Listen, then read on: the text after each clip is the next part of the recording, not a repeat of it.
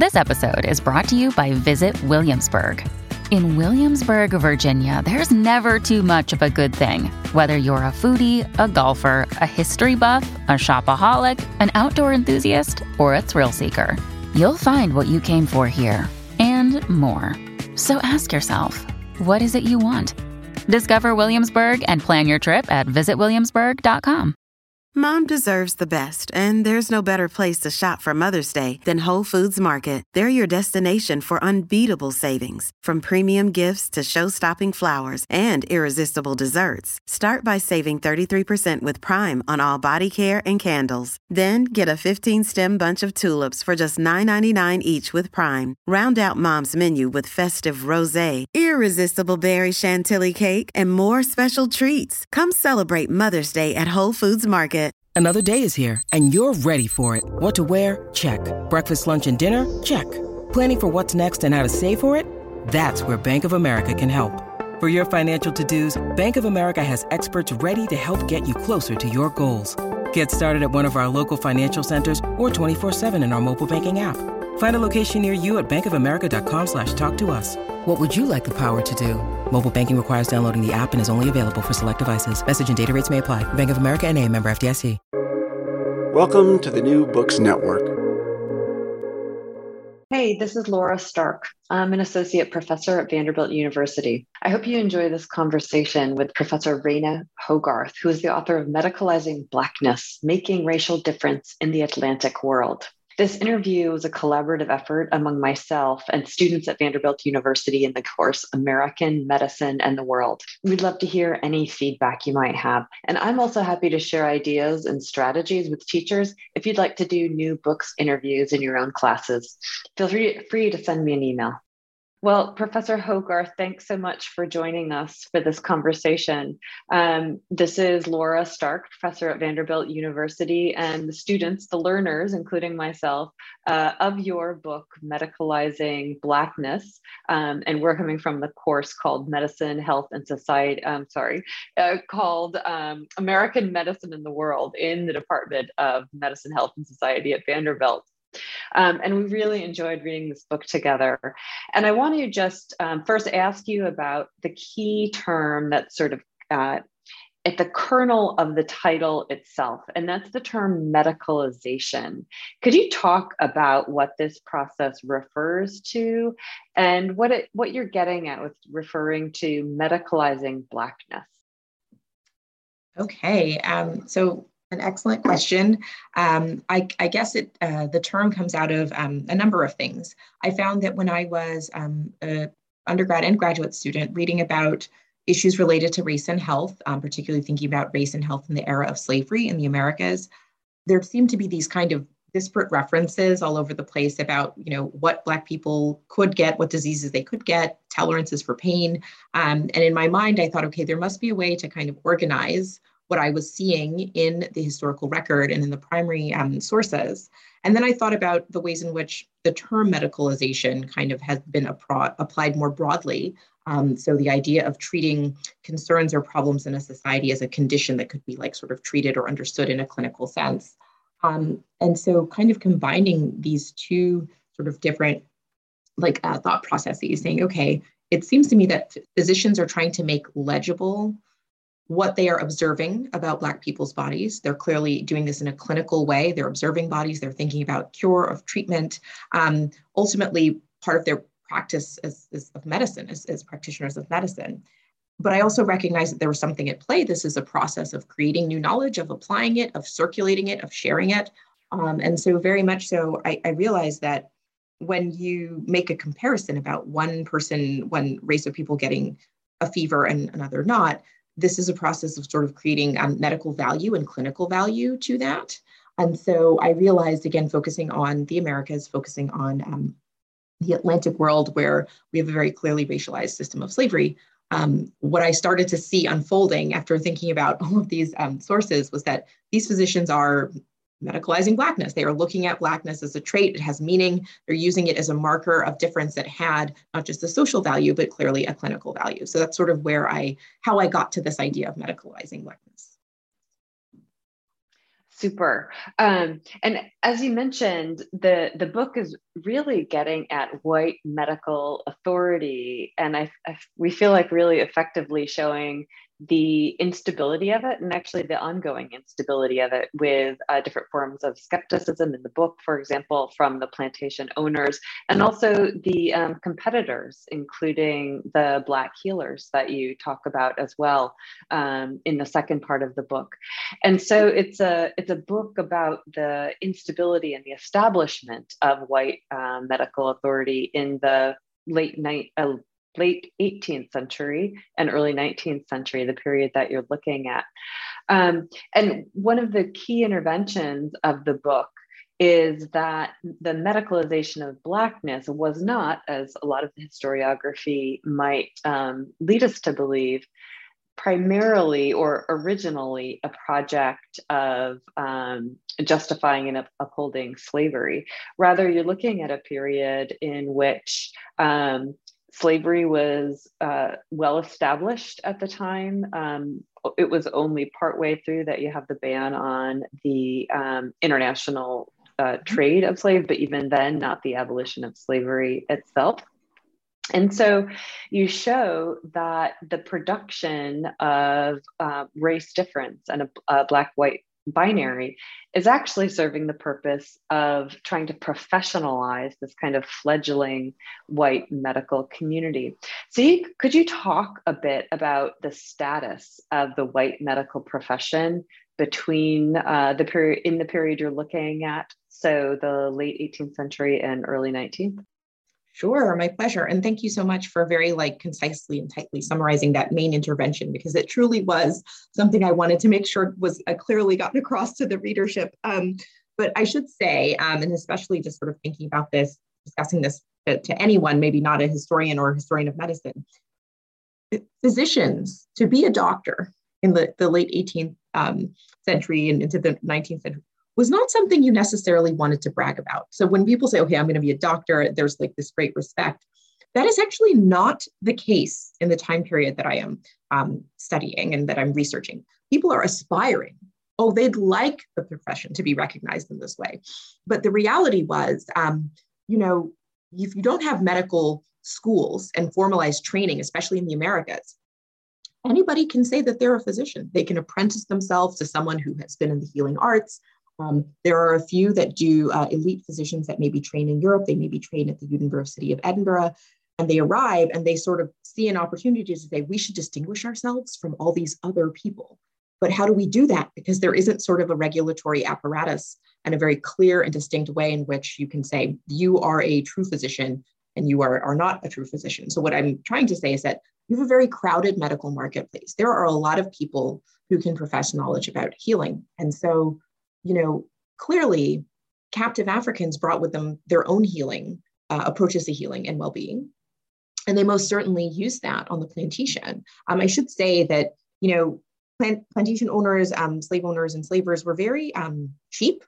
And so they would actually, if they could, simply, instruct or have an older, more mature slave on the plantation handle minor issues. So cuts, scrapes, minor things. Anything bigger than that, an epidemic disease, something that requires operation, surgery, then they're going to call for a physician.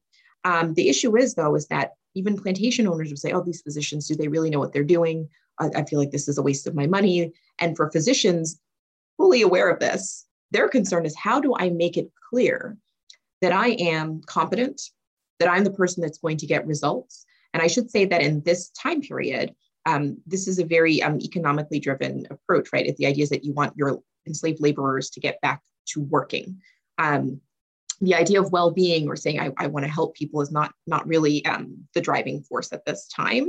So the reality is that physicians would like to make money. They would like to get some kind of recognition.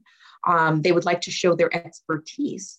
And so in this way, rather than saying, okay, this was all about advancing slavery, the reality is in the 1780s, I don't know that anyone in South Carolina, in Charleston, or in Jamaica was saying, oh, well, we have to worry about slavery ending. I tried to write against an inevitability narrative. When people say, well, we know that slavery is going to end, Nobody knows that really, like 1787 or 1788, in the United States, nobody knows that there's going to be a civil war. That's like, that is not information that my historical actors have. So that's also kind of what helped me to sort of think about, what if we were to focus on the lived experience, the day-to-day interaction, the doctor-patient relationship, and particularly about physicians who are very desperate to get a sense of standing and respect for their professions at this time period.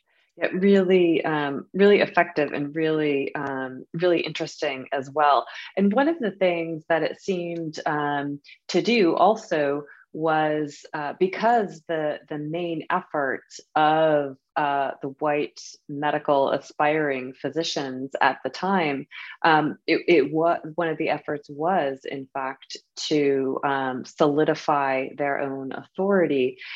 It produced this kind of thought collective. I'm thinking about the Ludwig Fleck idea of a thought collective. And you write about that, especially in chapter 2, when you're looking at instances in which you would seem to have counter evidence of what the white doctors, physicians were finding. When you would have Black and white bodies being susceptible to the same diseases or having very similar experiences, this idea of an innate race difference was really being reproduced despite the counter evidence. So I wonder if you could give us just a few of the key dates that came up during this period for you, because as you're mentioning, we have to bear in mind the actor's own knowledge and assumptions, not knowing that the end of the institution of slavery would eventually come quite a bit in the future.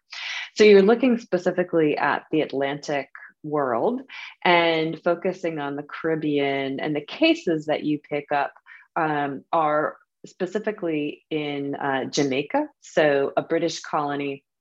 And then you do a lot of work showing the networks across the Atlantic world with the Caribbean, and in particular with looking at South Carolina and Charleston in particular. And so we really appreciated how you're showing in this Atlantic world context, both the networks, and then later on in the book, you're using these locations for points of comparison as the laws and policies change in the US and Britain.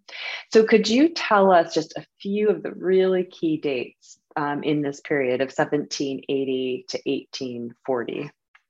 Sure. So one thing that I really wanted to kind of focus on in terms, particularly the 1780s, there's several things going on at this time. One, I should say that we find there's like this slow critique, of the slave trade, of saying, okay, are we working slaves to death, which they are in places like the British Caribbean, and you start to see these acts for how do we preserve the life of slaves, or how do we manage them? And you start to see things like, so 1788, I think, is the year of the Dolben Act, where a surgeon must be on all slave trading vessels. You start to see in Jamaica the new Consolidated Act, which is sort of like a code noir, saying, okay, we need to have physicians accessible and available on plantations. Again, this is not really a humanitarian concern. I should say prices for slaves increase in the mid to late 18th century. And so the idea is to preserve the health of those that are there.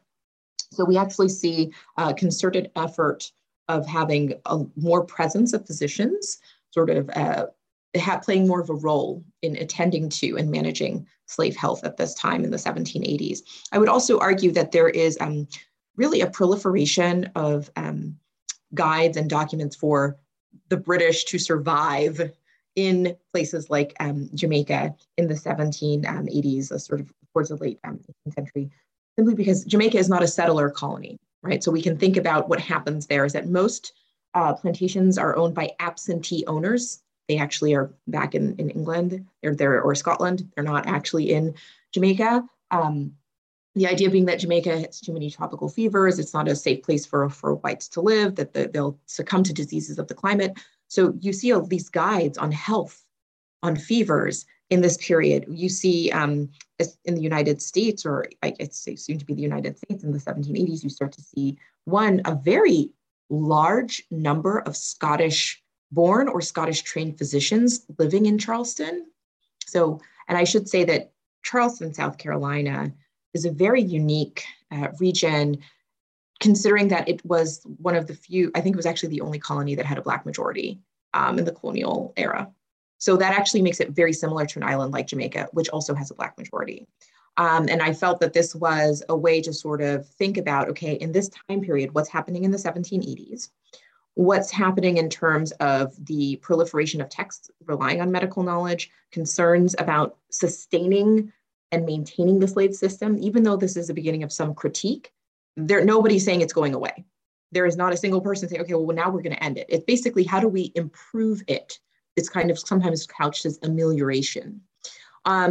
And so thinking about that, it made sense for me to kind of connect these spaces and kind of knowing that a lot of the information travels. So that was the other thing, looking at some of the sources that I was even looking at in the 19th century in the United States would make like a reference to Jamaica or Santo Domingo, like some Caribbean like colony. And I'm thinking, okay, they're like, these physicians are aware of what's going on, and they're even citing older texts. So that even kind of gave me even more encouragement to say, okay, I need to connect the space and really think about how ideas travel within this time period, thinking about the changes to slavery, thinking about what was going on in terms of the development or sort of greater texts by physicians on diseases of the tropics and sort of peak of colonization for the British, peak of the slave trade for the British.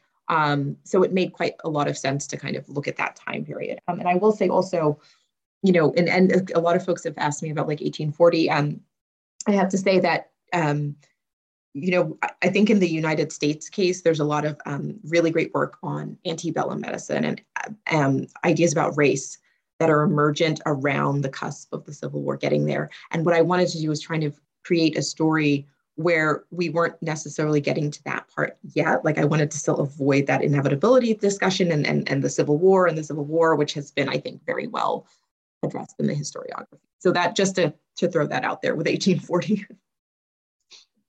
No, it's great because one of the things it also does that your book really opens up overall is being able to step away from an exclusive focus on slavery to think about different institutions and different reasons and resources for creating this ultimately very rigid racial binary.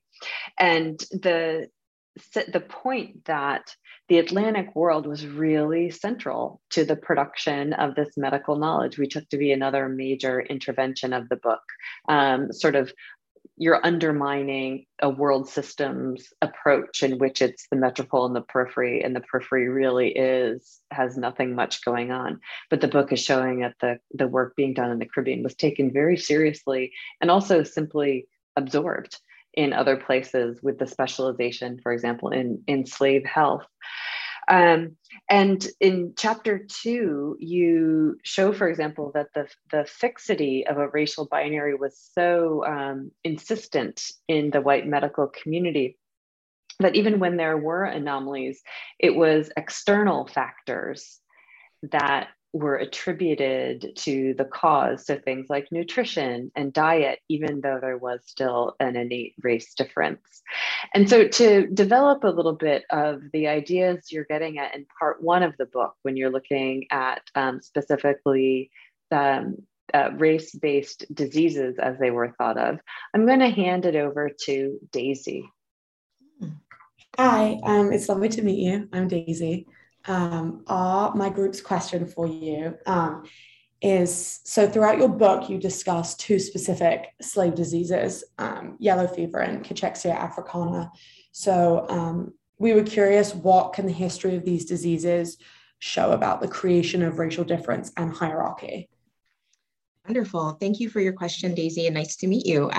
So I should say, you know, in thinking about the diseases that I was focusing on, I want to say a little bit about the archive and sort of why these diseases were so instructive and sort of a little bit actually unexpected, to be completely honest. I did not think I was going to be talking about Cachexia africana or dirt eating. Like, I have to tell you, when I started the dissertation, was like doing this, and that was not what I thought I was going to be talking about for 2 chapters of my book. So I'll say a little bit about yellow fever. So one, when I went off to do research, I had read published treatises on yellow fever. Some of these things were digitized. Some of them I could just get, I could photocopy and I could take pictures of them. And then I looked at them and I saw that, these were treatises on yellow fever, that there would always be this kind of random sentence or two where it's, but we know that Black people are immune, or they don't really suffer.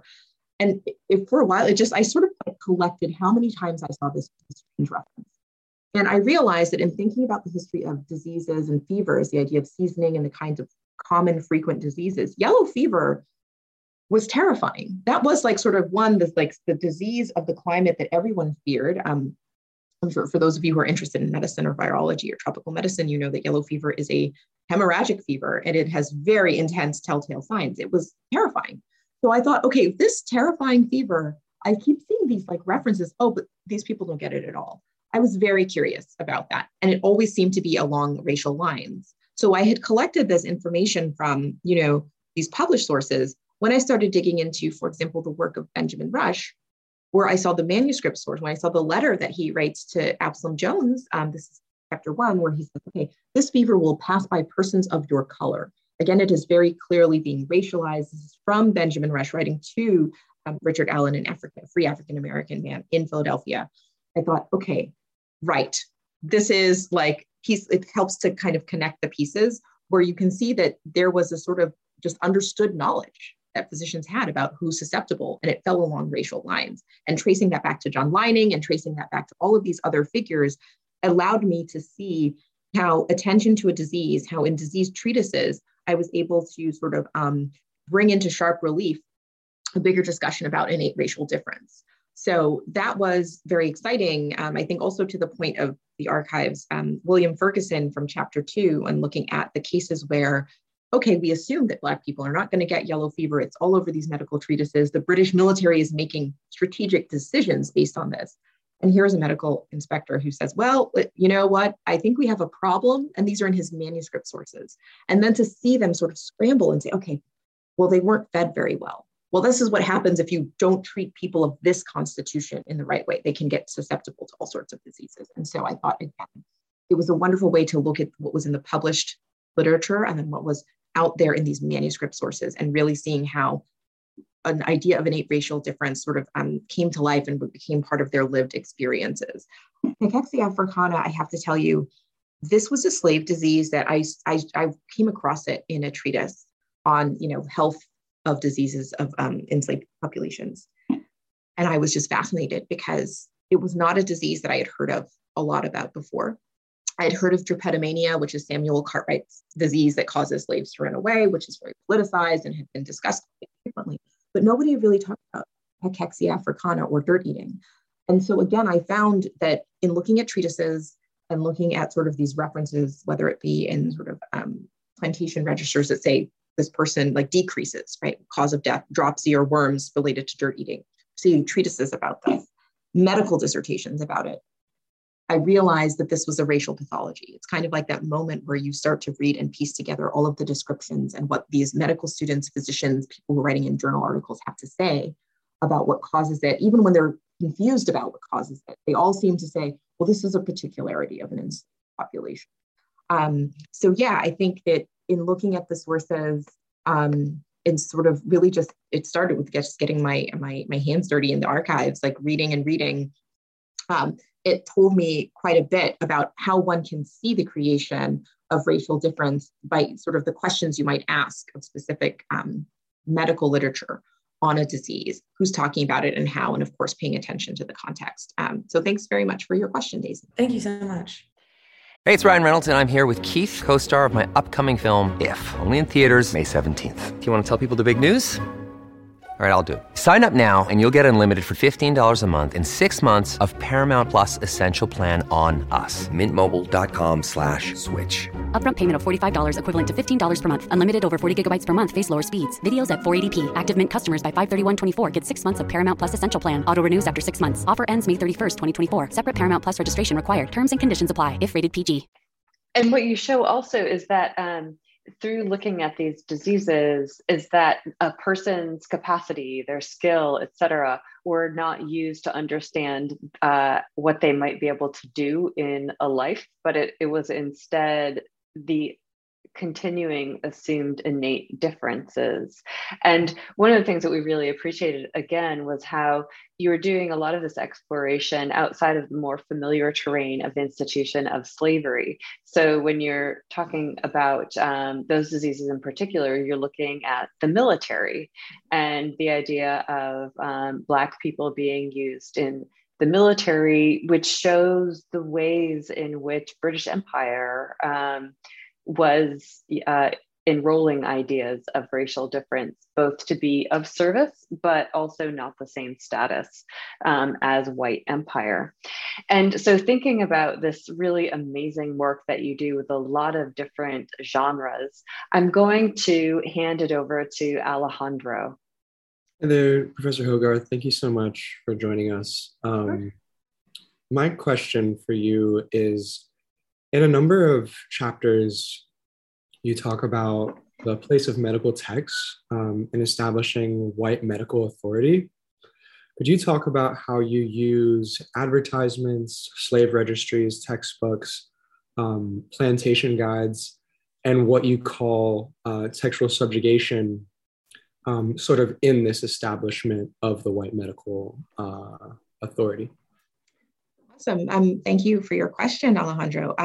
So I have to say that, in the process of writing and researching, you realize you've read about, 50 odd treatises on race, and you see how physicians are kind of talking to themselves and kind of patting themselves on the back for this new information. They're citing each other.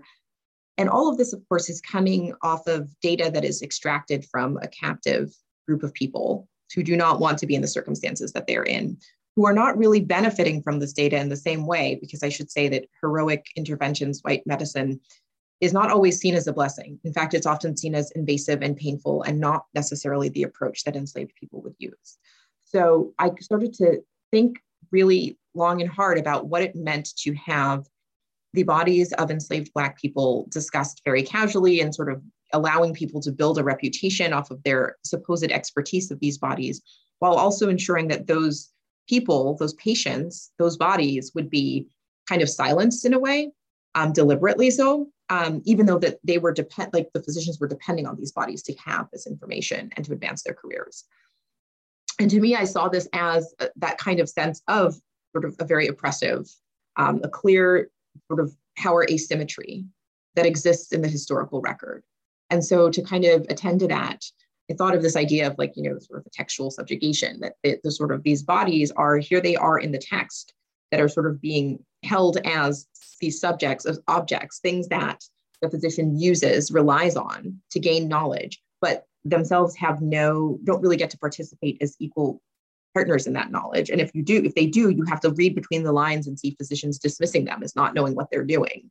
So for me, I really saw this as, just a massive amount of work, of literature that was taken seriously by very elite physicians that, especially in the Southern United States, to have your medical dissertation be on Cachexia africana, right? To say, okay, I'm going to graduate from medical school and I have chosen to dedicate my dissertation to the study of the slave disease. And I'm going to show my professors that I have mastery over this unusual and strange body. And I'm going to use this to make a career. This is, again, during the time of slavery, when we know that enslaved people, they can't go to medical school. They're basically silenced in these kinds of sources. So for me, I felt that there had to be a way to address that and attend to it in the text. So I was kind of thinking of that through this notion of textual subjugation and basically thinking about these power asymmetries that we find when we look at these texts. So thanks so much for your question. One of the things that you emphasize is how the knowledge about Black bodies that white medical professionals were using both to shore up the authority while they were in the Caribbean settings, and also that it was a reference to the Caribbean-based knowledge that for Southern white physicians, citation to that knowledge was also really powerful. And so it was the Southern white doctors who are also using this to establish their authority, building on the tradition of holding basically anything having to do with Britain in high esteem. So the idea that this information was coming from the authority of British forms of knowledge, with many people being trained in Edinburgh, Scotland, for example. And so we wanted to hear a bit about the impacts on a variety of groups of these efforts to shore up professional authority by white physicians. And so here I'm going to hand it over to Alina. Yeah, absolutely. Thank you so much again, Dr. Hogarth, for being with us today. I know we all really appreciate it. So throughout your book, you show how the medicalization of Blackness normalized the discourse around race being a biological reality. That's a quote from page 189. So I really want to know, how did you see the effects of the medicalization of Blackness impact other racially minoritized groups during this period? For example, Native American people and other communities, like you briefly touch on in your book. Wow. So thank you for this question. I appreciate it very much, Alina. So here's what I will say. In Jamaica, it's a bit tricky because many of the indigenous populations, by the time the British have arrived, so I should say the Spanish first conquered this island, most indigenous populations, their numbers had dwindled quite a bit. And I think by the time the British seized the island, there are not many indigenous communities at all. But there is most certainly an attention to differences in bodies, and indigenous bodies were often seen as weaker or effeminate in comparison to white bodies. So there is certainly a way in which distinctive racial categories or groups are existing or coming into emergence as a biological reality. And I think especially of cases where, I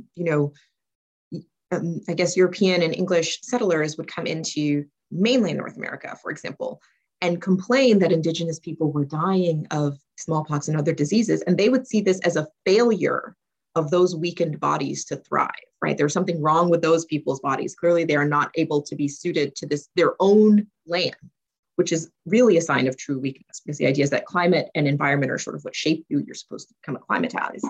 So there is certainly a discourse about which bodies are sturdy and which ones are not. And they most certainly fall along racialized lines. We see this a little bit in discussions of smallpox inoculation in a kind of strange way. If we actually go back, I don't reference it particularly specifically, but there is a case of in Boston, I guess, in the 1720s, when thinking about smallpox inoculation, one of the things that a physician who's for the practice of inoculation says is that this works on all bodies, African, white, and even Native American bodies. And that kind of gives you the sense that it's like, whoa, this truly must be miraculous if it can work on such disparate bodies. And this is quite early. So we're already seeing an idea of racialization, sort of biological racing, like onto people, being mapped onto people's bodies in the early part of the 18th century. So most certainly Native American bodies are subject to this kind of a discourse of generally of being assumed to be less robust. And I think if we move ahead, so out of my time period, but into the 19th century and 20th century, we most certainly see this come into play in discussions about Asian bodies or Latino bodies, so Mexican bodies in particular, with diseases like typhus being particularly prone, or bubonic plague, for example, in San Francisco in the late 19th century, early 20th century, is assumed to be Asian people are supposed to be very susceptible. This is highly racialized. So this is I should say, medicalizing Blackness is just one small snippet of this in an early period, but there is so much in the history and historiography about how this use of medicalizing or like racializing diseases and sort of creating these discourses about other races absolutely exists. Thank you so much for your answer. And in part part 3 of the book, you're specifically looking at the context of hospitals and getting into what is happening both in the slave hospitals that are separate from the plantation hospitals, but also these changes that are coming through with medical teaching hospitals as well. And so in part 3, you're doing this really interesting comparison this time, instead of sort of networking between Jamaica and South Carolina, but instead using them almost as comparison cases. And here, to think about these contexts, I'm going to hand it over to Keegan. Hi, thank you so much again for joining us. So our question is, a big focus of your book narrows in on the use of Black bodies by white physicians for medical training in the antebellum South.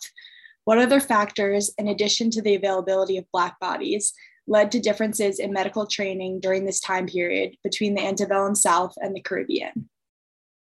Great question. Thank you so much, Keegan.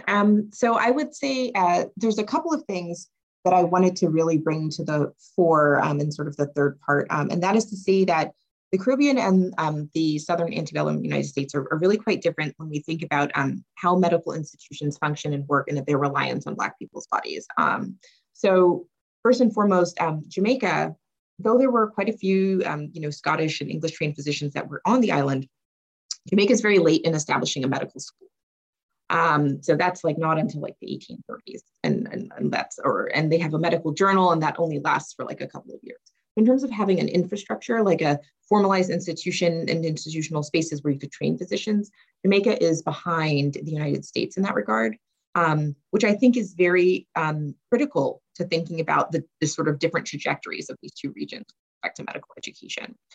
Once South Carolina establishes the Medical College of South Carolina in 1824, that sort of transforms the landscape, because it creates a space for Southern physicians to go and study medicine instead of having to go to the North, instead of having to go to Europe. And many of Southern medical students did go to the North and did go to Europe. So what these medical schools would do then, to say we are just as competitive as schools in urban cities where there are more indigent and poor populations that we can use, or in Europe where in France, it's very easy to get access to bodies. In the South, they basically say, well, we have the same thing to offer in terms of enslaved people and Black populations. It makes it competitive to get your medical training in the South. And they're very much pushing this idea that Southern men, because those are the people admitted to med school, should get this kind of education where they're from, with the patient population they're going to see.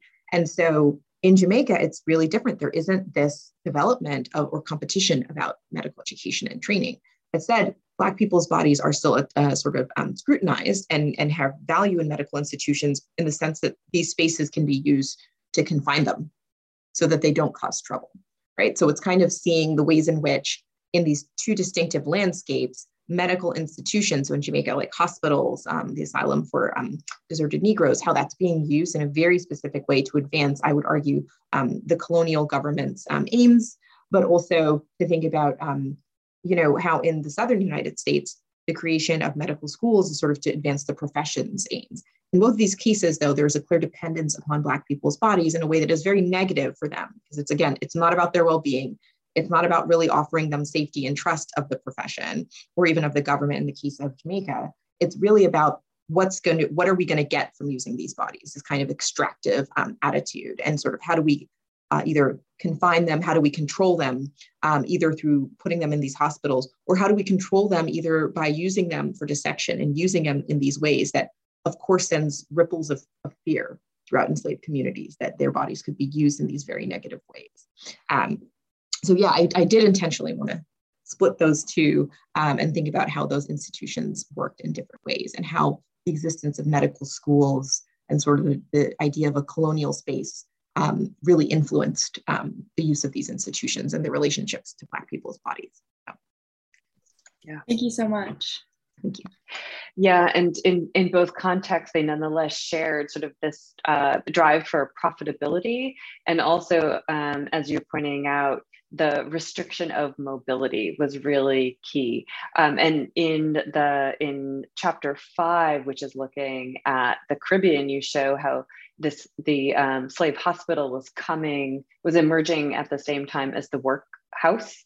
And so the ideas of these spaces of basically incarceration, or at least race-based oppression and control. And then in Charleston, South Carolina, at the same time that the hospitals were emerging, saw the city's establishment of its first prison as well. And so these, you suggest, aren't coincident. And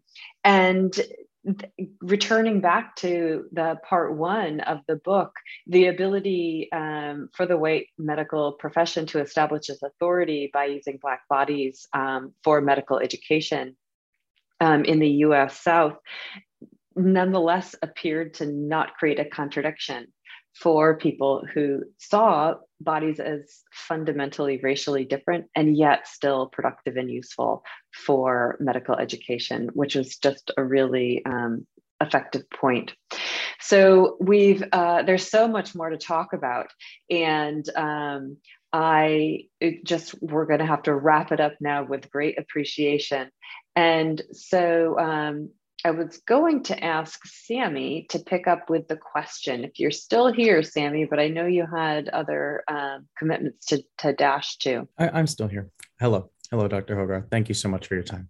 Our question for you was primary sources of information for the historical research cited in Medicalizing Blackness must have been difficult for you to acquire. And in your book, you mentioned places that you could not find specific research for, like the patient records from within the slave hospitals. Was there any other major area about which you were considering writing, but ultimately chose not to because of a lack of evidence? Oh, that's a really great question. Thank you, Sammy. So, I have to say patient records and sometimes notes and diaries from physicians, of course, things that were not published, I should say. I was really wanting to find more from, for example, James Thompson, who I cite quite a bit, his treatise. I have looked for his papers, so has historian Londra Scheibinger. She's also looked for his papers. We cannot find them because he claims to have done these experiments of dissecting Black and white skin to make some kind of points about differences in skin. He claims that he's studied this intense skin. We're like, where are your papers? They don't exist. I think something that was also quite frustrating to me, and something that I tried to get at in the chapter on dirt eating, chapter 3, was more references to enslaved practices, or even seeing these in narratives or diaries or accounts that I could look at to kind of get a better sense of what enslaved populations were doing. This is, of course, hard because most things are done in secret. So they're not going to be recorded in that way, even for somebody like, for example, Thomas Thistlewood, who's known for having this diary when he's in Jamaica, where he catalogs a host of things. Those kinds of rituals, I don't think he would have been privy to, like anything around Obeah or and there are cases of white physicians who claim to know what it is, but it's always sort of through this lens of skepticism. And so it's very hard. You have to kind of read those against the grain. So I would have loved to have had far more sources that could have given me a better sense of what enslaved populations were truly doing. I would have loved to have had more data diaries from the physicians who were working and living in Jamaica, what their day-to-day catalog would be. So in some cases, you can see, the military records. There were case reports from surgeons and militaries where they would say, amputation today, or patient came in, and like a list of these things. I really wanted to see more of those for enslaved patients, because I had kind of conceived of a way of thinking about the enslaved patient that I was not really able to, I think I wouldn't have been able to address it in the way that I wanted to. So, yeah. Well, we can't wait to hear what is up next for you then with the next project. Thank you so much for your time today. We really appreciate your generosity and for this really remarkable book, Medicalizing Blackness. Thanks so much, Professor Hogarth. Thank you for inviting me, and thank you all for engaging with my work. I really appreciate it, and I appreciate the thoughtfulness of your questions. And yeah, somehow I'm going to get onto the second project at some point, but thank you so much. It's been my pleasure.